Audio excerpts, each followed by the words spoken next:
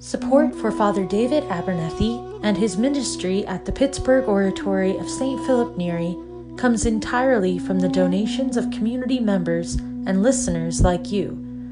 The creation of future groups and podcast episodes depends on your commitment and generosity. We humbly ask that you consider a monthly gift of $10 to the Pittsburgh Oratory in support of Father David and his work. To make this or any gift, please visit www.thepittsburghoratory.org, click the donate button, and write Father David in the notes section. You can also make a recurring or one-time donation directly through Podbean. Your commitment and ministry-sustaining support are greatly appreciated. God bless you and enjoy the podcast.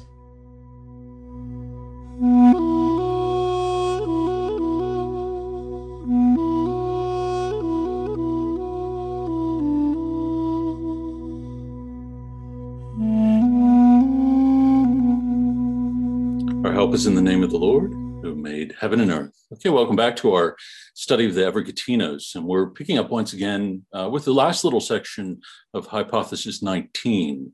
And if you remember, we've been discussing obedience and its importance to the spiritual life, and this will be tied intimately with Hypothesis 20, which we'll discuss in greater detail, seeking advice from elders and the value of that in the spiritual life. And so they're pretty closely tied together. But tonight we're picking up with letter E on page 147, if you're following along in the text, with a little quote from St. John Cassian, one of my favorites. And we just read through his conferences not too long ago here at the Oratory. He writes, "With no other fault does the devil so effectively pull man down into the abyss of corruption as he does by persuading one to disregard the conduct of his life according to the teachings and counsel of the fathers, but rather to follow his own will. For he who follows his own judgment and opinion will never proceed with certainty, but will stumble over many obstacles and be deluded, encountering many terrifying dangers, as though walking continually in darkness." So Cassian doesn't beat around the bush. Among all the fathers, I think he's one of the clearest of teachers, but he's straight to the point here that we really make ourselves vulnerable in the spiritual life by simply pursuing our own judgment and our own opinion about things. And that is true of whether one is a monk or one is living within the world. That when we don't see all ends, no matter how clearly we see things or how deeply we are engaged in the spiritual life. And when it comes to making decisions in our life or simply examining our life on a day-to-day basis and our response to the gospel and our response to God's call in terms of the spiritual life, that we can easily become deluded about who we are and what it is that we are doing and how well we are responding to the gospel. And in the second paragraph, he becomes even stronger in his language. Not that the first paragraph wasn't strong enough, that the devil uses this as an opportunity to trip us up. But in the second, he really exposes the foolishness of it. We must heed this lesson, following the example of the arts and sciences of mankind. That is, if we are unable to learn by ourselves things of the arts and sciences, even though we can examine them with our hands, but have need of a good teacher to show us every single thing, how then would it not be foolish and idiotic to believe that we are able to succeed in learning the spiritual arts, which are more difficult and demanding than all the arts and sciences without a teacher? The spiritual arts are not empirical or visible, as are all those arts which concern themselves with the physical world, but are invisible and hidden, having as their aim the soul, and as their purpose making it godlike. Failure at these arts does not bring about temporary harm, but occasions the loss of the soul and eternal death and condemnation. So as I said, he doesn't beat around the bush, that there is a kind of idiocy he tells us, in imagining that we would not need the kind of guidance and direction that we even eagerly pursue in our study of worldly arts and sciences. And we've talked about this many times before in regards to asceticism as a whole, that this is really a blind spot for us, that in so many other areas of our life, we recognize the need for exercising a certain aptitude, or in this case, in seeking out the counsel and the guidance of those who have long experience, that we don't question the need for that. But when it comes to the spiritual life, often we think that it should be spontaneous, that there is not any particular discipline that is needed, and that we could guide ourselves along this path without, in some ways, meeting obstacles, or worse, placing our soul in jeopardy. And again, I think with the individualism that's sort of prevalent in our own day and touches really every aspect of life, but certainly the spiritual life as well, I think obedience is often set aside, or it's unclear how one would live it within the world. Maybe there's a greater sense of how one would live it within a religious community or as a priest in a diocese, but how does one live obedience on a day-to-day basis in marriage or in this single life, or simply seeking to live out the spiritual life as a whole? And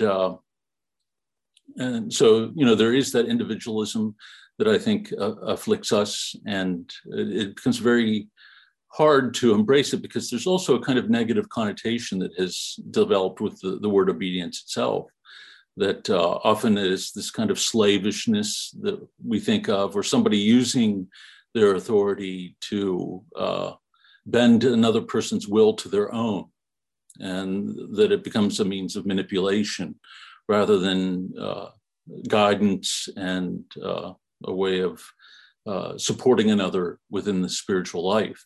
And so when I think we read the Fathers, we begin to gain a certain clarity. Not only is it important for us, but the weight and the responsibility of those who are placed in the charge of souls is no light thing.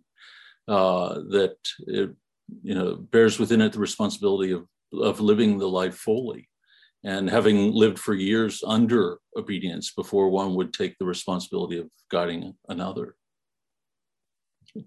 Anything about what Cassian has to say here?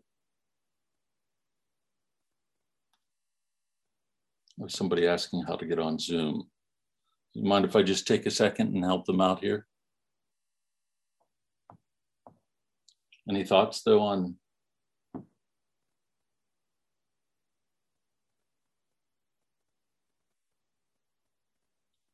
I'll just send this off to them quickly.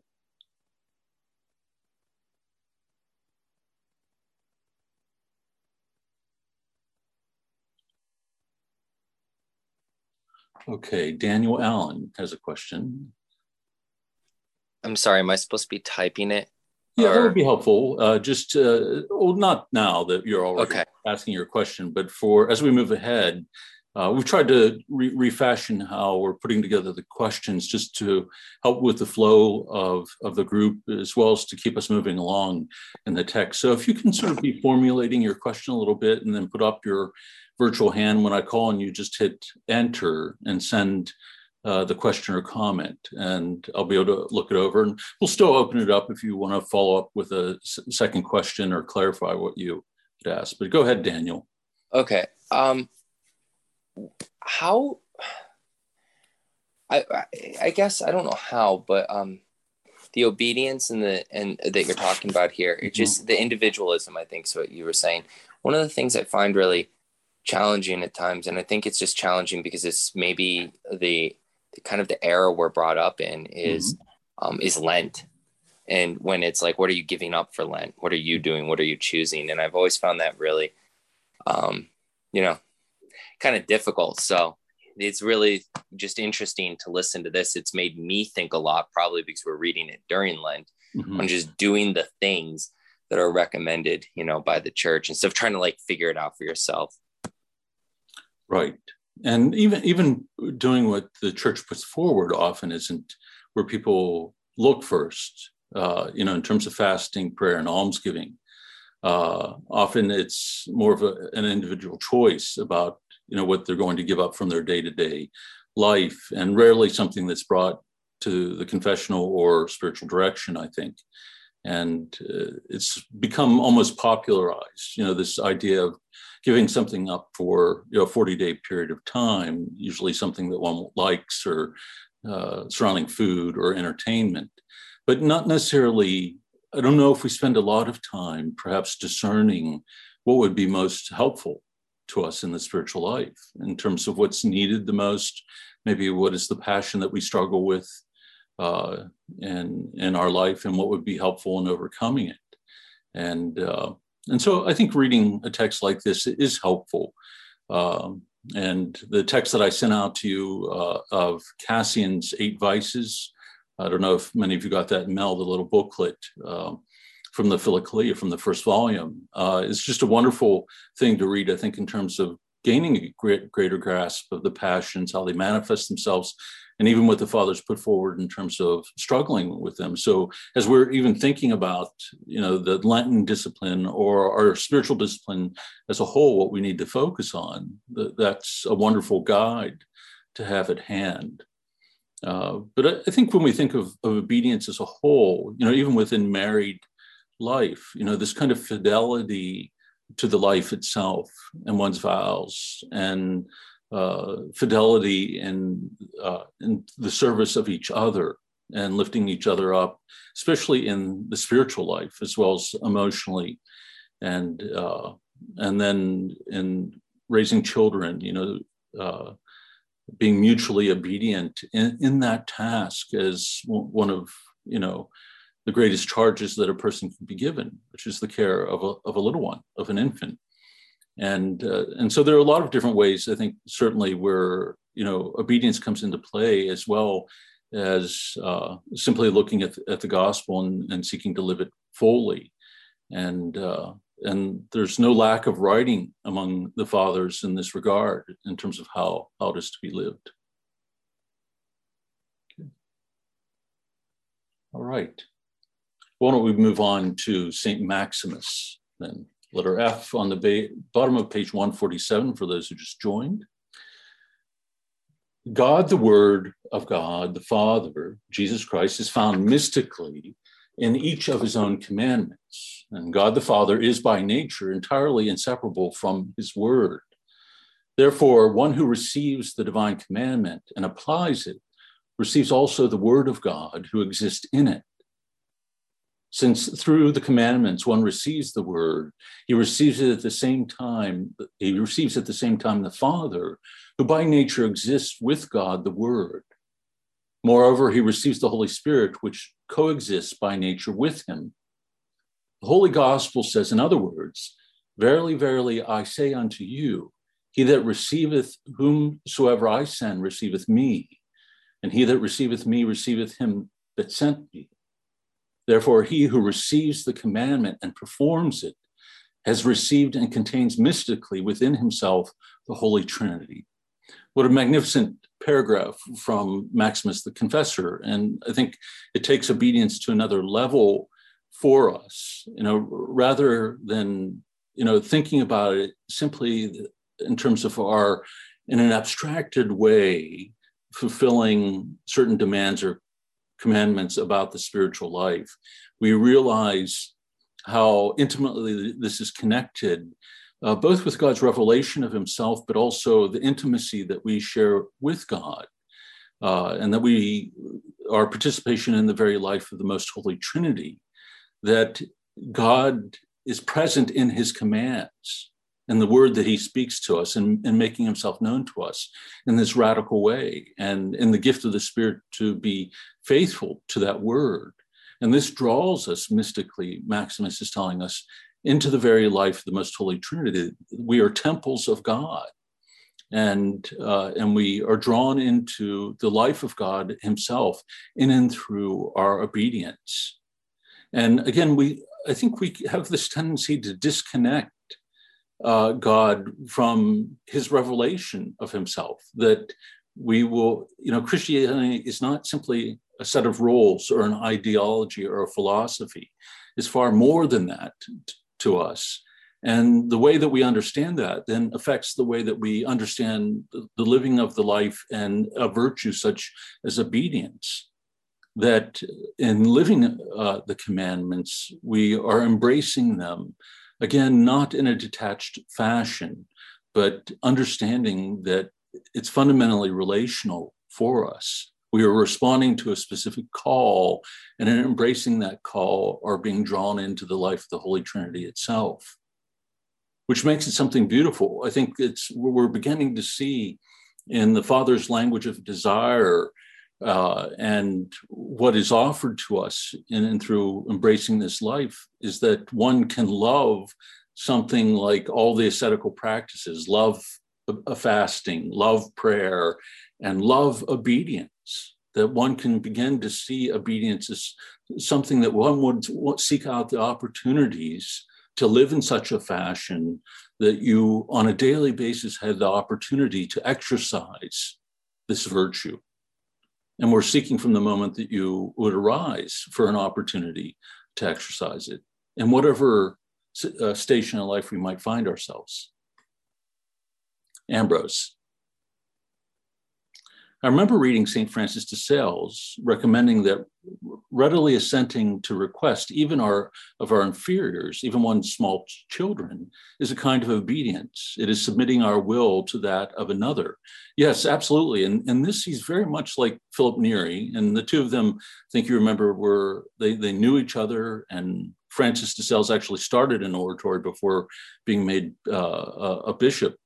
But their view of the spiritual life is very similar in this regard. But Philip echoed this in his maxims as well, that we're not just called to live in obedience to our superiors, those who are placed over us by their particular office, but our obedience is to be to equals as well as to those who are inferior, like or in age or in office to us. And I think we begin to see that this kind of vision of things then allows us to broaden out our view of the practice of obedience in our day-to-day life, that we are to have this responsiveness and teachability, that we don't fall into a kind of spirit of pride in the sense that we ever believe that we've surpassed the need for learning or to be guided by another. And that God could use any individual in our life and often uses very humble instruments to guide us along that path to sanctity. So being attentive to whoever comes along our path, and sometimes it can be a person, like for here at the oratory, a person who comes into the building, or maybe it's a homeless person or somebody in need, and we engage on a very personal level, not in this condescending fashion, as we're bending down to serve another, but we are engaging another person of equal dignity.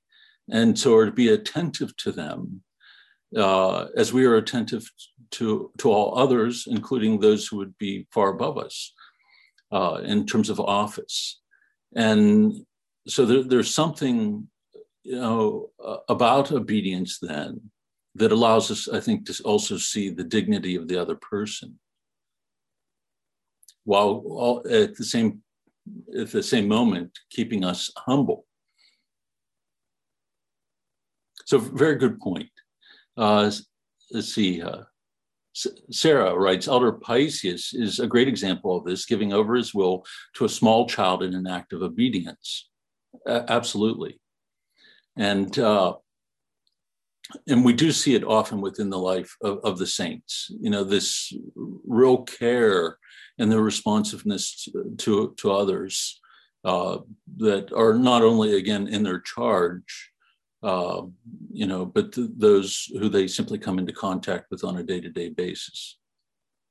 The teachability, I think, is a really important thing, because I think in our day and age, we approach others with a kind of suspicion, that there is a kind of lack of charity in the way that we approach others in that regard, that when we put up our defenses prior to engaging the other, And when we do that, we show a fundamental disrespect for the person that stands before us. And we aren't likely to hear what they are going to tell us if we've already formed and fashioned in our mind something about who they are or what they might want from us. And so, being teachable, is in a sense being open to receive from others what God might be guiding them to offer us. And that means love, approaching them with a kind of charity, kind of generosity of spirit is, I think, the phrase I was looking for, so that we're able to receive them not under this cloak of suspicion. And, I realized this one day in an unfortunate manner. There was a homeless guy who came into the oratory and started to tell me about his particular needs. And I was just standing there and listening to him as he was telling me what he was saying. And he sort of broke out in a sweat and he said, "You're making me nervous." And I said, I didn't say a word, to him at that point yet.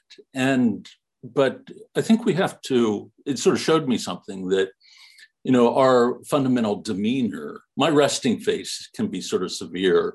My dad was a little bit like that too, but we have to, when we receive another, we have to be attentive to receiving them with the kind of hospitality and love and charity so that we don't put them on the defensive. And I think we can naturally begin to do that in our day and age. It's not easy for us to trust or be vulnerable in our time when anybody's asking us for something, or not even asking us for something. If it's somebody that we don't know and simply wants to talk to us, we can immediately put up the defenses. Okay.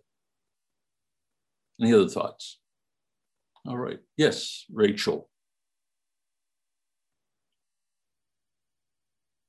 It seems in this type of obedience, Rachel writes, to the reality of the person right in front of you, God is not only trying to teach you something, but he is offering himself. This is the perfect example of what St. Maximus just said. Yes, absolutely. To receive another as if one is receiving Christ and indeed is receiving him. And, I think we've mentioned in a previous group, St. Teresa of Calcutta saw this very clearly, that, again, she wasn't simply condescending, from her position to care for the poor and those who are dying, that she was, receiving them and understanding that she was receiving something greater even that she was giving. That it was a graced moment for her.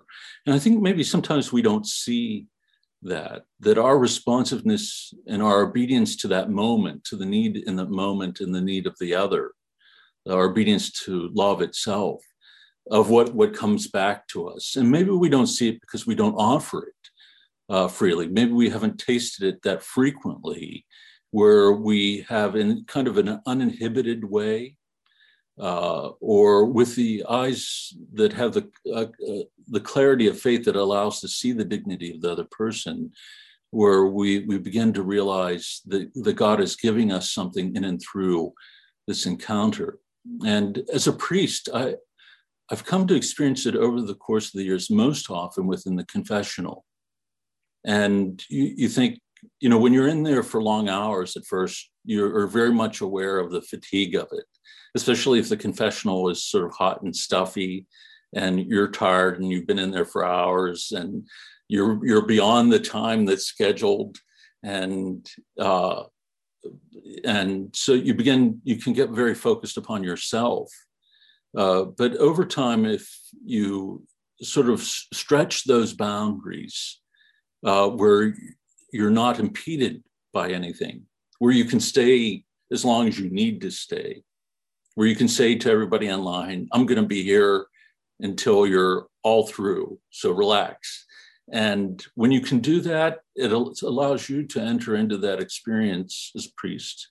And for the priests here, I'm sure would agree, to enter into it freely and in this uninhibited fashion and in a prayerful way.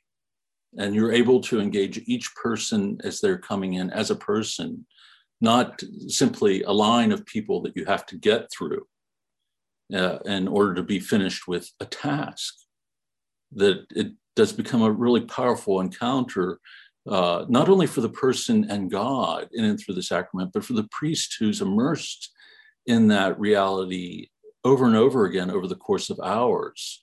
You begin to see that there's an enormous amount of grace that is received through that. And so the obedience to one's identity as a priest is something that is life-giving and is grace-filled. And I think for parents too, you think about, the care of little children, and I think parents are pushed even further in that regard, emotionally and physically. Of all the parents that I've talked to over the years, I think a lot of them there are hidden saints, because often they are stretched to these unimaginable levels. And when you're fatigued and there's an inconsolable child, you have very little sleep, you haven't showered or eaten yourself, or where the child is acting up within a store or something like that, or within church, it almost takes a kind of heroic patience at times, and not to lose sight of who it is that you're serving at that moment, who's in your care, and to be able to engage them in it. It's no small thing. Daniel. Mm-hmm. Oh, I see. Just prior to Rachel's. Okay, I see it. Would it be correct to equate obedience then as laying aside one's own ego and preference to respond to the need of the other? Not to oversimplify the topic, but also trying to understand the common theme among the examples presented.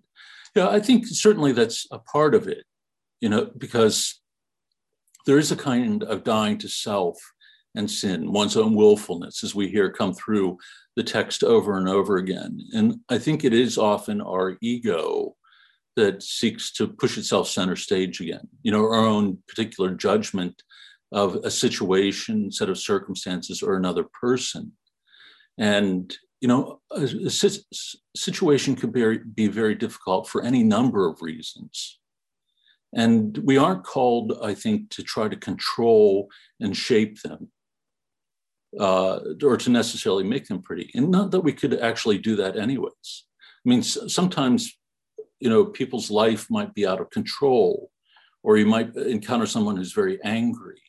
And I think we are called to enter into those circumstances where it does require setting aside our ego and not getting on the defensive, or even thinking that, simply because the person is being overtly aggressive with us, that we understand where they are coming from or what's motivating that aggressiveness.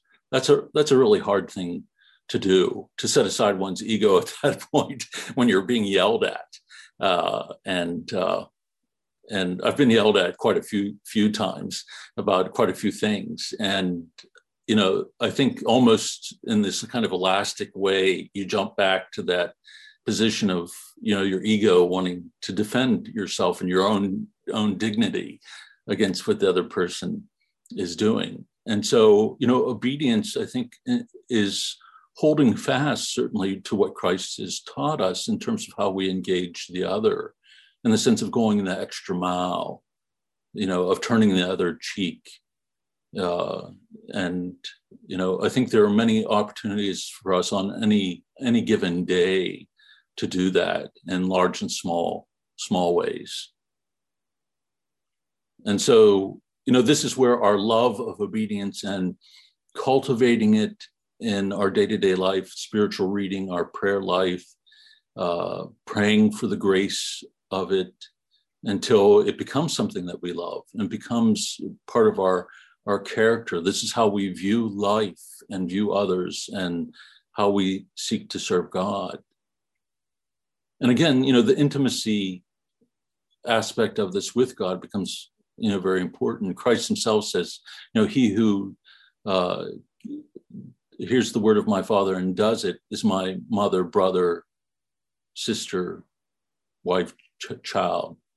It's this obedience brings with it a kind of deep intimacy with the Lord. It's just not our natural connections with others that are to bind us together. Okay? From the Geronticon. Abba Joseph, the Thebite, said that three things are important before God. First, when a man becomes ill and is beset by trials, but endures them gratefully. The second is when a man performs all his deeds in purity before God without their involving anything human. The third is when someone submits to a spiritual father and denies his own will entirely. Indeed, such a man has one crown more. So all of these are good, and all these things are important for the spiritual life and challenging in their own right. To experience illness and to be able to receive that from the hand of God, to recognize the providence of God within it, and to be able to embrace it in that kind of spirit, to be able to endure it and to endure it in love. Again, not an easy thing to do, but it shows a deep kind of faith to be able to do so, and to be able to receive that trial and to take hold of it. Second, a person who performs the deed in purity before God without their involving anything human. So that there isn't any other motivation, I think he's saying here, other than our desire to please God. And so with this kind of purity of heart, that we want to do the will of God in our day-to-day life. But the final one, he says, is then submitting our will in a very concrete way to a spiritual father. That means denying our own will entirely, that this is a crown above and beyond the others. And we see this again, from the earlier paragraphs in the hypothesis, that this kind of responsiveness conforms us to Christ, the crucified one, the one who empties himself of his dignity, embraces the form of a slave, a servant, and becomes obedient unto death itself. That our willingness to let go of our will entirely, to deny it and give it over to another, gives a crown, another crown, because it conforms us even more perfectly to Christ. So it's not in any way diminishing the virtue or the value of the first two put before us. But I think the Abba Joseph is showing us here how elevated obedience should be in our view of the spiritual life. And again, not in an abstract way, but because of our seeing it being made manifest in Christ and becoming the vehicle of this perfect self-emptying love. And this is why we value it. It enables us to give ourselves over to God and others without our own ego getting in the way. Daniel, did you have another question, or is your hand still up? Mm-hmm. Sorry, no, I didn't lower it. Okay, that's fine. An elder said, one should become like a camel, lifting one's sins and bound by obedience, following him who knows the way of God. So always an interesting image. I think this is an easy one for us to carry along. Okay, what's obedience? To become like a camel, and that we are able to lift the heavy burden of one's sin, and to carry it bound by obedience, following another, following Christ along the path that he has set before us, or following the elder who knows the way to God because of his experiential knowledge. And so, a beast of burden, a camel, doesn't analyze, what it is that he's carrying and why, that he is responsive to the directions and the guidance of the one who's leading him. And so in a similar way, I think he's saying here that, our trust in the one who's guiding us makes us willing then to take up the burden of our sin, but also to allow ourselves to be guided along the path that leads us to life and to healing. Probably not a favorite image of many people. I've found even the image of being sheep is not pleasant for a lot of people either. Most people see sheep as sort of stupid animals, dumb or dirty animals. And so sometimes that image doesn't resonate with them. But I'm sure the image of camel resonates even less than being a sheep. Forrest, is there a footnote about the camel in your English translation? Yes, actually, I thought there was. Yes. Beast of burden carries a large burden and also endures hardship on the journey and faithfully follows its guide. So pretty much what we said. Also because it remembers well and loves those who have done good to it. And contrariwise, is hostile to those who have harmed it. And for this reason, the elder says here, become like a camel. And that is, in order to be saved, remember the burden of your sins and follow faithfully the one who knows the way to God. Oh, I'm glad you drew our attention to that. I did read it, but I forgot about it. And what a wonderful second aspect of this, the remembering well and loving those who've done us good, that the camel has a kind of memory for that. And likewise for the one who has treated it poorly or beat it, that there's a memory of that as well. And so it's in a very similar way. It is very much like the shepherd and the sheep that we hear in the gospel. They hear his voice, that there is a love and affection that the shepherd has for the flock and each individual sheep in a similar way. The one who's responsible for the camel is to treat it well, because they know, to be treated well, then the camel's going to be most responsive. But we on our part, to remember and to love those who have treated us well and guided us in the spiritual life.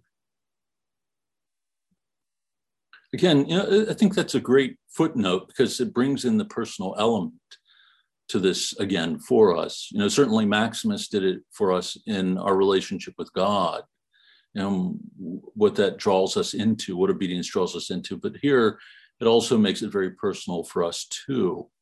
That the interaction with one who is our elder or under whom we place ourselves in obedience is fundamentally a relationship of love, and in both directions, in terms of how the elder treats the disciple and how the disciple responds to the elder. Okay. Great. Thanks for bringing that to our attention, Forrest. Appreciate that. Number 3, a brother asked an elder, I perform all my duties in my cell, yet I receive no consolation from God. The elder answered him, this happens to you because though you work on yourself, you are still interested and desire your will to be done. The brother asked a second time, what then, Father, do you suggest that I should do? The elder answered, go and attach yourself to a man who fears God and humble yourself before him, discarding totally your will. Then you will experience the consolation which is from God. So, we've talked a little bit about this in the past, that in the spiritual life, we can be willful in the way that we take things up or what we take up in the spiritual life, how we prioritize things, what we see as valuable in terms of our relationship with God. And, as I was reading this, it made me think of the rich young man in the gospel, that Christ looked upon him with love, that in many ways he had kept the commandments, had lived this virtuous life, and yet could not place himself, as it were, under Christ.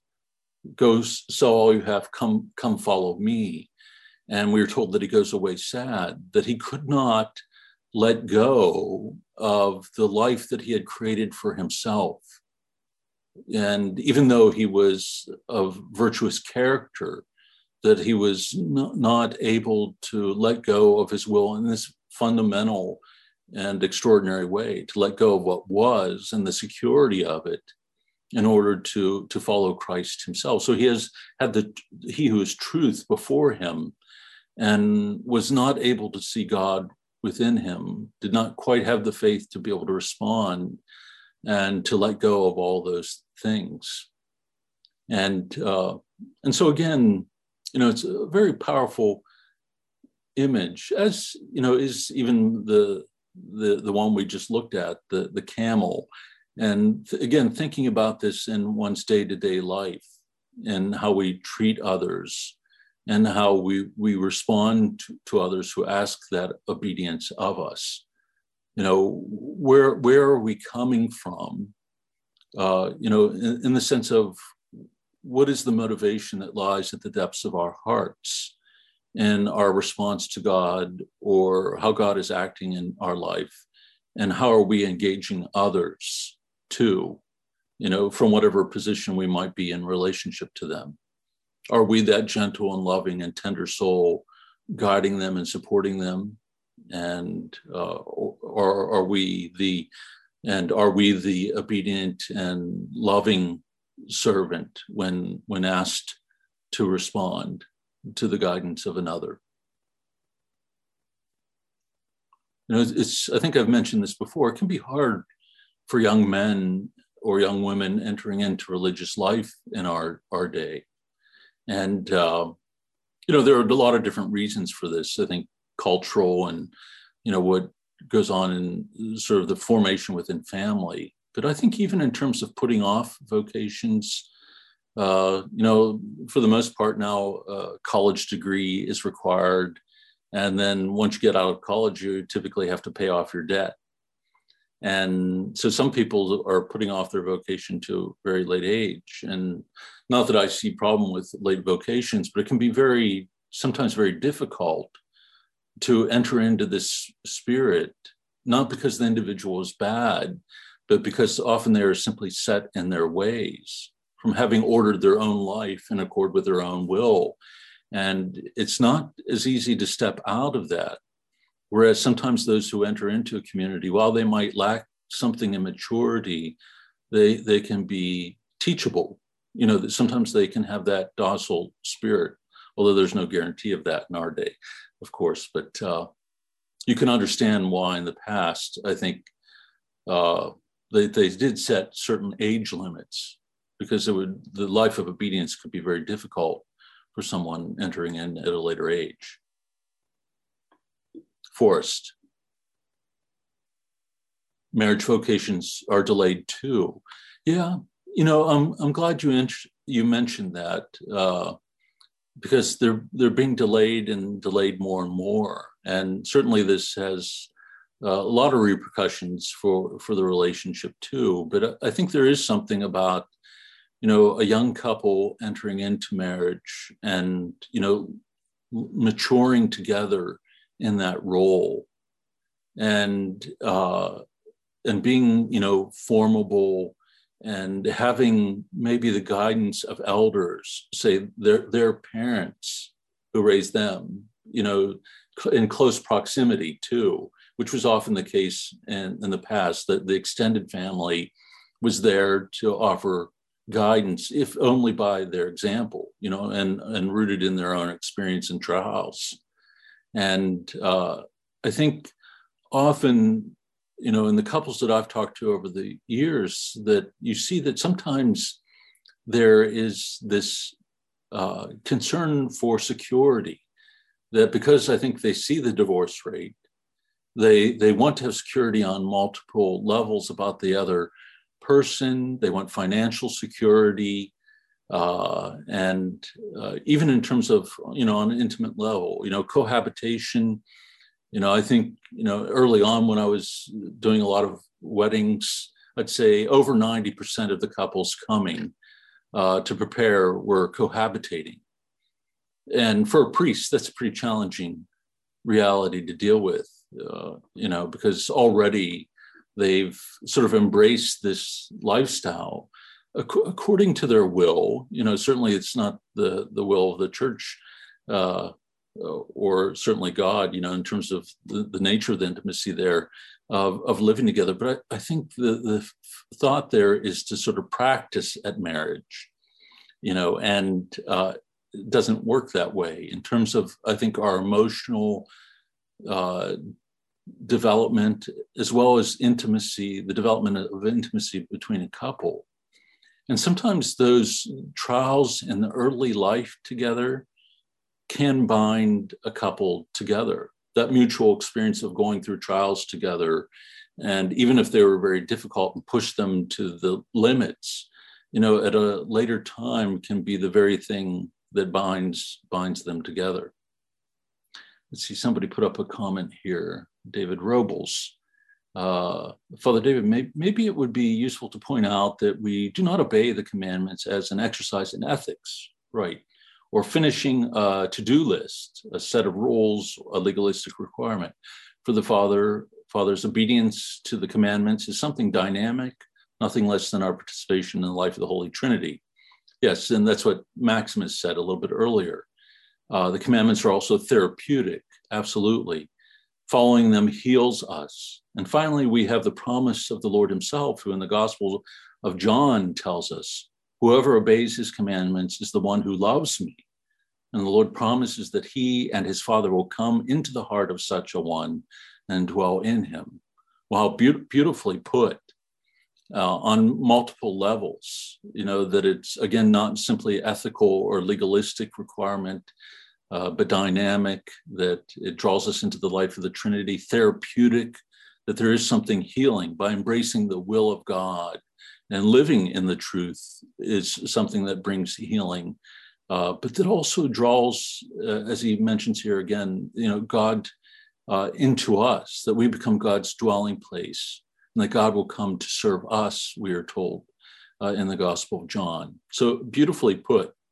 And again, I think it reframes obedience for us here in a beautiful way. It allows us to see it on all these different levels that are deeply personal and not legalistic in the way that we often will look at it, or oppressive. Rachel, did you have another thought? I saw your hand go up and down again. You said you were going to quit that. You're so disobedient. Obedience seems to be very closely related to purity of heart. David Robles just expanded on that point, I think. Yes, definitely. I think for Cassian, who we started with here tonight, purity of heart was a key and immediate goal of the spiritual life, because it allows us to have a kind of clarity of vision that, are overcoming the passions and ordering, our desire, our love toward God, allows us to see the truth and to embrace it. And so it is closely related to purity of heart. And this is why we engage in, part of why we engage in the ascetical life, that we might come to see and know God's will with a clarity and embrace it with love. So it's not seen as something that's simply being put upon us, but something that's being given to us, as David put in the previous comment, that actually brings us all of these beautiful gifts. Healing, intimacy with God. Any other comments or questions before we move on? Or any follow-ups to previous questions? Okay. Saint Ephrem the Syrian. Since we do not wish to endure the smallest of afflictions for the sake of the Lord, we fall against our wills to many and bad afflictions. And since we do not want to abandon our own wills for the sake of the Lord, we bring on ourselves damage to our souls and destruction. Moreover, because we do not allow ourselves to be obedient and to suffer scorn for the sake of the Lord, we deprive ourselves of the consolation of the righteous. And since we will not be obedient to the counsel of those who set laws over us for the sake of the Lord, we make ourselves playthings of the evil demons. By not allowing ourselves the strict rearing symbolized by the rod, the oven of fire which is never extinguished and from which there will never be any consolation, shall consume us. Wow. So challenging, but again, beautiful paragraph, because again, it is communicating to us that there's something here that we should love, that our unwillingness to embrace obedience, we deprive ourselves, he says here, of a consolation, the consolation of the righteous. To be in a right relationship with God is one of the greatest joys, or the greatest joys for us as a human being. To be in a relationship with him where there is no impediment to our freely giving ourselves in love or receiving the love that God desires to give us is one of the most beautiful things in life. And often we will sacrifice that to then become, as Ephraim says so well, the plaything of the evil ones, of the demons. And so, there is kind of truth that he says here that, when we aren't willing to embrace the discipline of this, the symbolized by the rod, spare the rod, spoil the child kind of thing, that when we're not willing to embrace the kind of strictness of this, that brings our will into order. And so when we aren't willing to discipline our own will or allow it to be disciplined by living in obedience to another, or by being obedient to the commandments, that we don't come to know that consolation or the purification that God desires to give us. But what we open ourselves up is to the being consumed, but by the evil one himself, by sin. And so we are either consumed by love, or we're consumed by sin itself and the evil one. And obedience is, again, something that allows us to be to experience ourselves enveloped by the love of God. And again, getting back to David Robles' comment, this sense of that the Father and I will come to you and serve you. And I think every time we celebrate the Holy Eucharist, we have to ask ourselves that question: who is it that sits at this table, and who is it that serves? Because in reality, what David Robles was speaking about here from the Gospel of John is something that we experience on a daily basis. That God draws us to the altar in order to be able to give us himself. He is the one who serves us and nourishes us to everlasting life. And so we see in such a radical way already what John is telling us in the gospel, that our obedience even to the embrace of the truth, take, eat, this is my body, take, drink, this is my blood. Unless you eat my body, drink my blood, you have no life within you. That our obedience to this truth offers us something extraordinary, that God himself comes to serve us.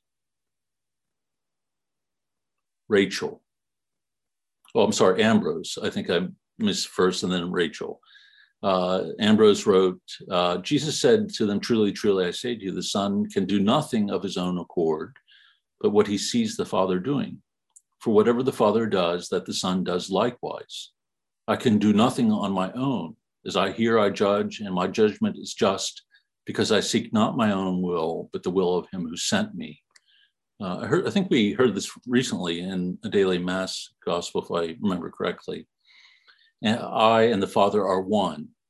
Divine union is often seen as the culmination of the contemplative life, right? And so in divine union, even union between the Father and the Son, is couched within this discussion of obedience, of doing not one's own will, but of giving oneself over to the other fully.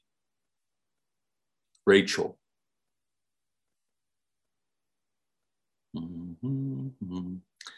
What if one, this is not pertaining to me. When somebody says that, they're really talking about themselves. Sorry, Rachel, we're not buying it.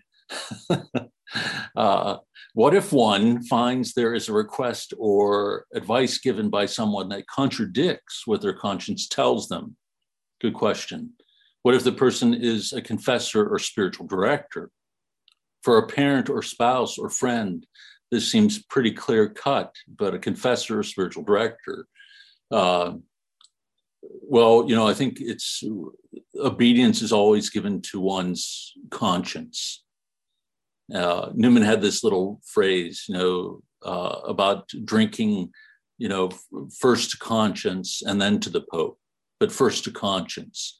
That conscience is the voice of God within us, the vehicle through which we come to know His will and are often rebuked when we do not embrace His will. It's the faculty through which we hear His voice. And so we are to be ever obedient to it, which is not to say that it's infallible. And so I think, humility would at least lead us to examine our hearts and seek counsel, whenever we feel that there is something that contradicts our conscience, especially, as you said, when it comes from, a confessor or spiritual director here. But even, in these circumstances, certainly that, whenever there's something that is contrary to conscience, we cannot respond to it, that our fidelity has to be to that voice within. Eric Chastain. It's interesting reflecting on obedience after Palm Sunday. I found myself wanting to make more sacrifices for Jesus after seeing how much our Lord lowered Himself for me. Yeah, there's something very special about the liturgies of Holy Week and how deeply they draw us in, and how concretely they do so as well, with the receiving the palm branches.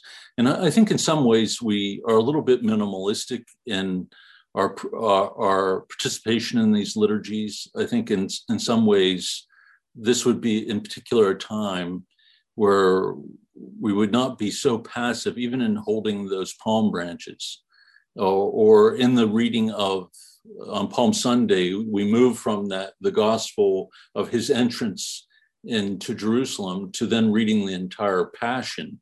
And I think this year it was Luke, right?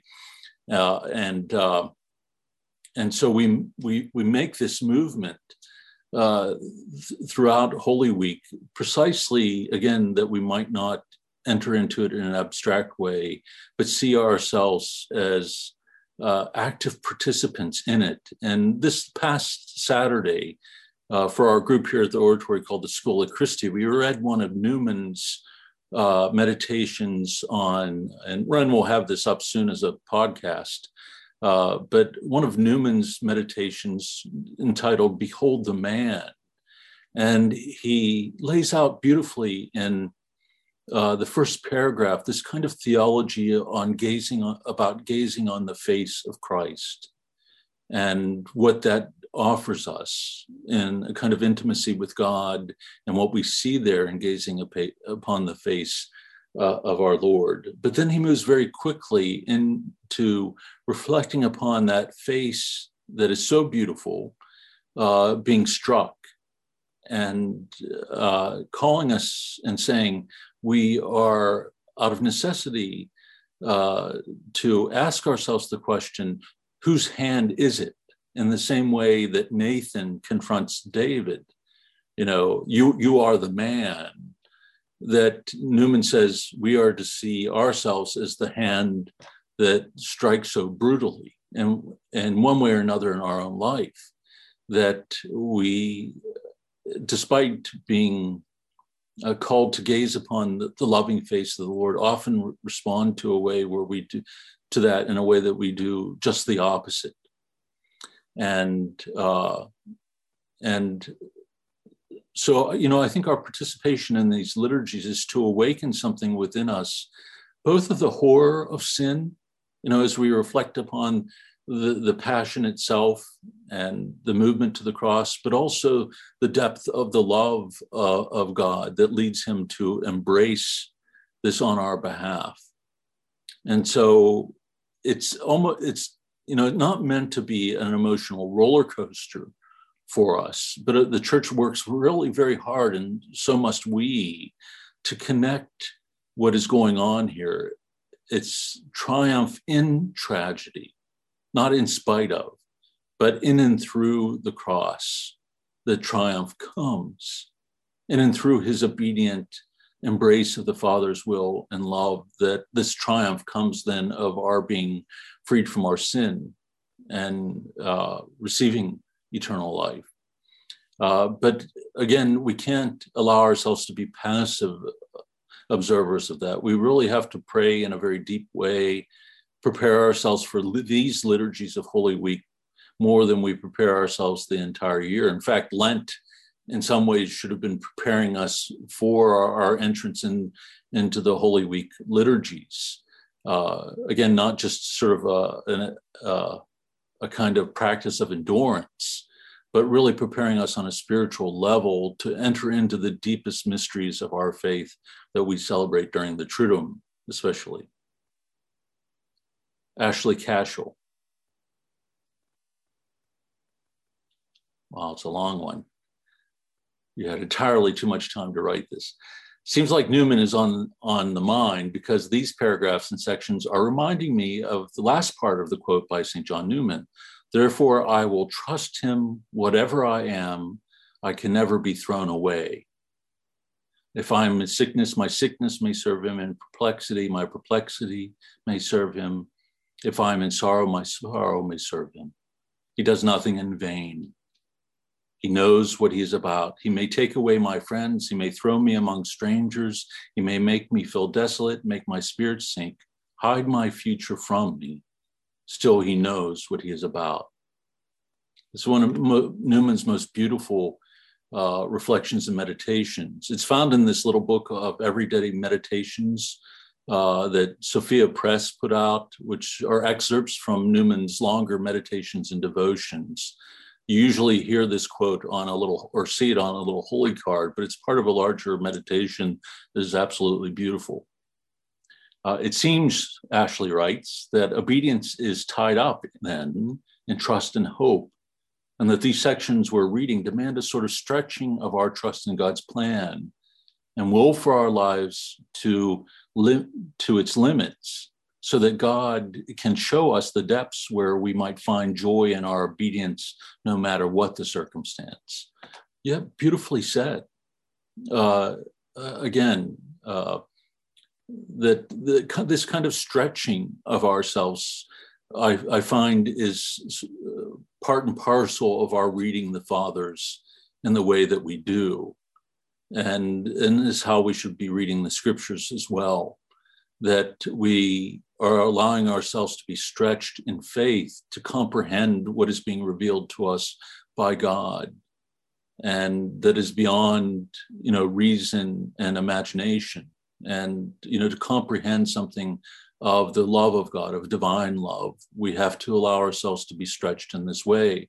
And Newman, in his typical eloquence, puts it so beautifully in the quote that Ashley gave us, that even if we are thrown among strangers and desolate and lose all things, still God knows what he's about.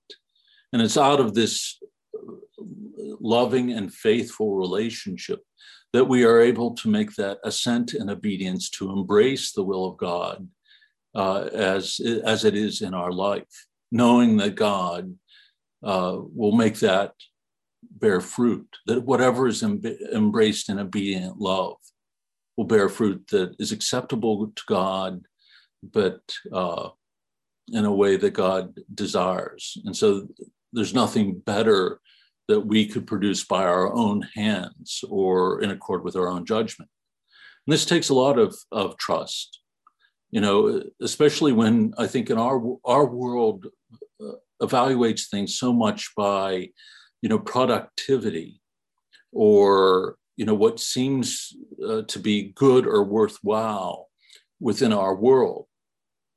Whereas we see here, it's really divine love, and this selfless love and self-emptying love that is what gives true value and enduring value to things. Ambrose Little. if we zoom out from seeing the law as a long list of particular commands, and rather as a guidebook to the practice of obedience, then it seems clear to the truth that Christ put forth when he said that he came not to abolish the law, but to fulfill it. For in him is the completion and perfection of obedience. Wow, you guys are on mark tonight. You're on fire with your comments, because every one of them are beautiful. And I think here again, you capture it beautifully. Okay, let's pan back now, zoom out to what Christ was saying. And this is, often a confusing little passage for people. And Christ could see, the people of his day becoming agitated, because for them, the law was really God sharing his own mind with them.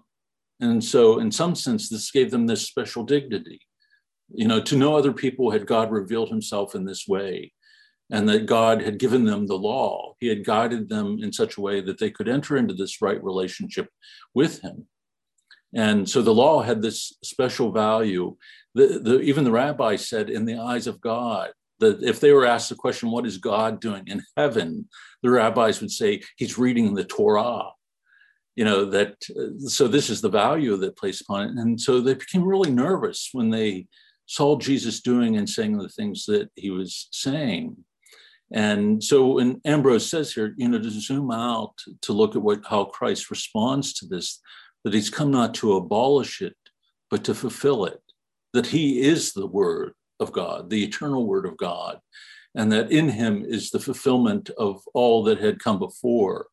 And that tells us something very important, too, in terms of how we approach the scriptures and even read the scriptures, always in and through the lens of Christ, that he's the fulfillment of all that has come before. And how it is that we interpret and understand what has been revealed to us.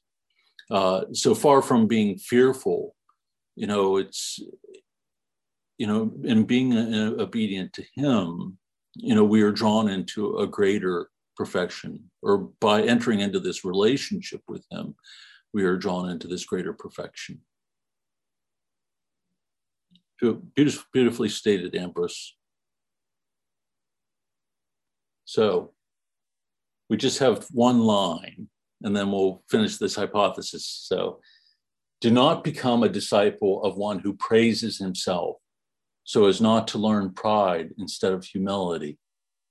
So an interesting way to end things with Abba Mark, that I think when one is seeking counsel and guidance, that one looks for the fundamental virtue, that of humility.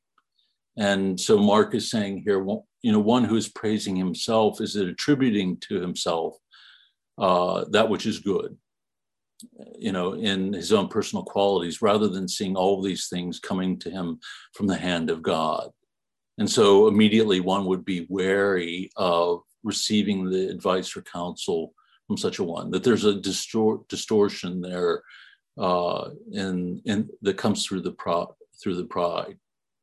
And I think that's why elders are difficult to find in our day, because I think often we suffer from this kind of pride or self-absorption. And so to find someone who is completely focused upon God can be very challenging. Carol Nypaver, you have the final word here.